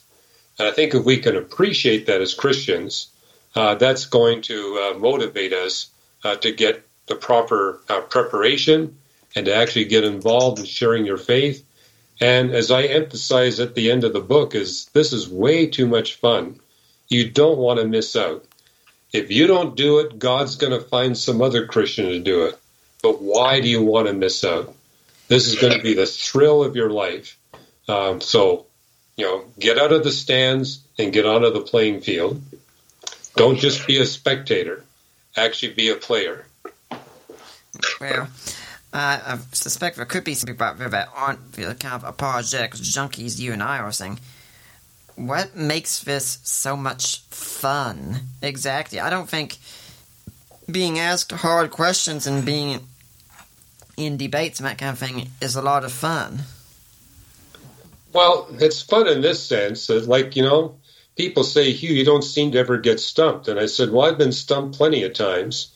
And I'm stumped even when I'm sharing my faith after all these decades, is that when a really difficult question gets up and you say, gee, I don't have a good answer for it, that's an opportunity for study. Mm-hmm. And every time I've dug into it, it's been, wow, this is such a great opportunity. In fact, I've gone back to non-Christians and said, when you asked me that question, it motivated me to study. I have an answer for you, but more than that, this has had a huge impact on my life. I just want to share with you how much you asking me that question has benefited me personally. And I like to do that before I share with them the answer I came up with. So, God uses these encounters. Mm-hmm. And so, but basically, God is not giving us the spirit of fear. When people come up with something, you say, gee, I just don't have an answer for that. I don't know how that fits in with my Christian faith. A chance to study and also be patient. What I noticed when I read the Psalms of David, he would come to God with really hard questions, and God would make him wait. God wanted him to wrestle with these issues. But God referred to David as a man after his own heart because David would not give up. Mm-hmm. He would keep coming to God until he got the answer he wanted. Mm-hmm. God expects us to work hard. And so a lot of the answers, I remember, for example, when I was in my early 20s, I had some big questions about the Christian faith that didn't get answered until a decade later. And so, but that whole process really was for my benefit. Yeah, I'm also thinking about something that Peter Kraft and Terceri said in their book. I can't remember his first name, but their book, The Handbook of Christian Projects, is the same that's always stuck with me. Maybe it's because, I'm always someone who likes to watch these superhero movies and TV shows and such, and playing those kinds of games and such, and that's apologetics is the closest you come to saving the world. Say that last one again. Apologetics is the closest you come to saving the world. Yes. Yeah, and I like the fact that God wants to involve us. Again, I make the point, God doesn't need us. He chooses us. And so it's like he's inviting us to be part of his team. Why would anyone want to turn that down? Mm-hmm. And I know from my end that I find it interesting when I engage with skeptics regularly online and such, it seems like their arguments never seem to change. They never seem to improve. It's always the same old thing, but every single time it gets me to go and improve my arguments more and more, so it gets easier and easier every single time. Have I been stumped a few times? Yeah, but it happens less and less often. Well, you bring up an interesting point. One way you can be better prepared to share your faith is social media. Yep. I look at my Twitter and Facebook pages as ministry. I don't tell people what I'm eating for breakfast. I basically address people on their issues concerning the Christian faith. And particularly Twitter really attracts a lot of non-Christians, a lot of skeptics. And it's a great way to better prepare. Although I do tell you, it's hard to answer really challenging questions on quantum gravity and God in 288 characters. Yeah. I do try and share some funny stuff and such on Facebook, and anyone watches me on Facebook, as I'm sure you can hear from Kathy, I've put messages up to my wife on a regular basis there. But honestly, if it wasn't for ministry opportunity, I could probably just ditch Facebook and be fine in my life, but that's where I go in order to get some good discussion in. Well, social media is a way that you can engage thousands of people just from your desk. So, and I've seen a lot of ministry happen on social media. I mean, people who are very aggressive, mocking atheists, you keep engaging them, and eventually, I mean, sure, there are trolls out there who aren't going to listen to anything you say, but it's hard to tell the trolls from the non-trolls, but I find that there's a number of them that if you actually engage them, they begin to take you seriously, then you have a serious conversation, and then the Holy Spirit begins to work and turn them completely around. And so it's fun just to see people put posts on my Facebook page telling me how a particular conversation or post brought them to faith in Christ. It is something that social media is really changing the sort of dynamic. I mean, even what you and I are doing right now, we're taking 2 hours of our day here on a Saturday afternoon, and chances are these 2 hours will help several people we've never even met and never will meet this side of eternity. That I'll share this on my website, and hopefully you'll share it at Reasons to Believe, and someone will listen, and they'll pass it on, and things like that. But this 2 hours could equal work for thousands of hours, for all we know. Yeah, it could. I mean, YouTube is another thing. I noticed that in videos that we post there, they get a lot of attention from unbelievers. Mm-hmm. So the 21st century is an amazing time in which to live. And we talk about what's it going to take to complete the Great Commission. Well, I think the technology we have today, the Internet, is going to be a big factor in getting the good news of salvation to all the people groups of the world. I mean, to give you an example, the Sunday school class I teach, we have about 1,200 that download the MP3s, and over half of the people that download our MP3s are in the People's Republic of China. Americans is not our biggest audience. Mm-hmm. And who would have even thought about that being possible 30, 40 years ago? Mm-hmm. Yeah, we put our shows up on YouTube as well, and when I've gone through, I've clicked sometimes to see which one gets the most views, and actually one of the ones that got the most views by far, I mean, I think this one has 10 times more than anyone else, reaching into 10,000 or so, is the one I did with you on Rosh Hashanah. I mean, that one, I'm not sure what to make of it. Part of me thinks it's great message getting out there, but then part of me thinks it seems kind of sad that the one that gets the most attention is one about something like that, because, you know, end time stuff sells well and such. Yeah, it does. Mm-hmm. So, but I mean, that's the message to us too. Yeah. Is that, non-Christians actually like to hear what we have to say about end times prophecy. They like to hear what we got to say about the abortion issue, marriage and divorce and gender issues. They like to hear what we got to say about cosmology and the quantum mechanics. So I think we need to be building that into our church, and people say, well, where's all that in the Bible? Well, wait a minute. God gave us 2 books, the book of nature and the book of scripture. And one thing I talk about and always be ready is the impact that you have when you take people away from the church and actually give them a spiritual experience in a natural setting. Get them up into the mountains or the beach or at a lake where they actually get to see nature. That's part of the book of nature. It's not just heavy-duty science. It's actually getting them into a natural realm. And in particular, I've noticed the impact when I've taken Caltech scientists who are committed atheists, get them into an alpine meadow, and I simply ask them a question, what do you think of this place? And they'll say, well, it's gorgeous beyond description. And I have a follow-up question. Why is this place so beautiful? And it always opens up a spiritual conversation. In fact, I remember one atheist scientist I took up into the Sierra Nevada mountains. We're sitting around this campfire looking at the beautiful setting. And he says, "This is weird. I'm an atheist, but I think I'm having a spiritual experience now. What's going on?" And so that led to a conversation. Those kinds of conversation will not happen in an office building in a downtown core. And, I often make the point that people lived thousands of years ago in one context knew more about science than scientists at major universities because they're in contact with the natural realm.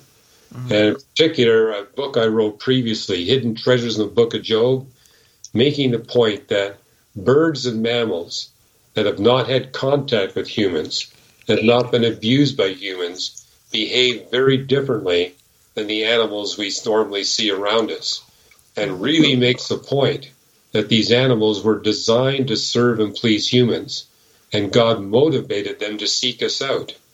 You don't see that with animals that have been abused by us. They're afraid of us instead of coming towards us.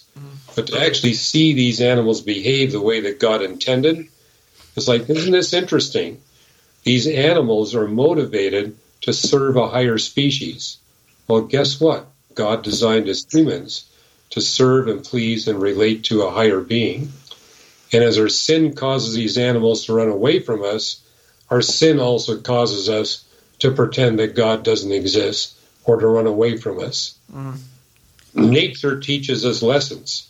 The heavens declare the glory of God, but if you're living in downtown Shanghai, the heavens declare nothing because the lake pollution and the air pollution is so intense, you can't see a single star. But Abraham could see 15,000 stars with the naked eye. He could see the Milky Way in all of its glory. And I think one thing that saddens me as an astronomer, for the first time in human history, the majority of the world's population has not seen the Milky Way. Dr. Ross, there's so much more I could say of that, but time constraints have come upon us. The book is always be ready, and like I tell you people, honestly, when I got to start, I was thinking just be basic stuff, nothing new, good work by Hugh, but nothing to write home about too much. I was very wrong. This is probably the one by him that I have enjoyed the most, so it gets that kind of endorsement from me. The book is available on Amazon right now. At time of recording here, the paperback is $19.95 and the Kindle version is $9.99. Now, Dr. Ross, do you have any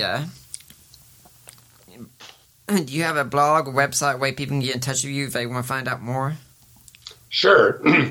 I put out an article every week called Today's New Reason to Believe, always taking some new scientific discovery and showing how it gives us more evidence for the Christian faith. Reasons.org is all about showing you brand new reasons to believe in Jesus Christ as greater Lord and Savior. And yes, you can get a free chapter of Always Be Ready by going to reasons.org/Ross. So you can kind of taste it for yourself and see whether you want to get the whole book. Do you have any final thoughts today you'd like to leave for Deeper Waters podcast? Yes. Always be prepared to give good reasons for your hope in Jesus Christ with gentleness, respect, and a clear conscience. And you'll see God do amazing things in your life and the life of others. Well, Dr. Ross, I'd like to thank you for coming back on, and I definitely hope it's not for the last time, but we will see you back here again sometime. Yeah, my pleasure. Thank you. And I'd like to remind everyone that next week we're going to have Dr. Richard Schenck coming on, talking about his book, The Virgin Birth of Christ, which I do affirm. And until then, I'm Nick Peters, and I'm signing off.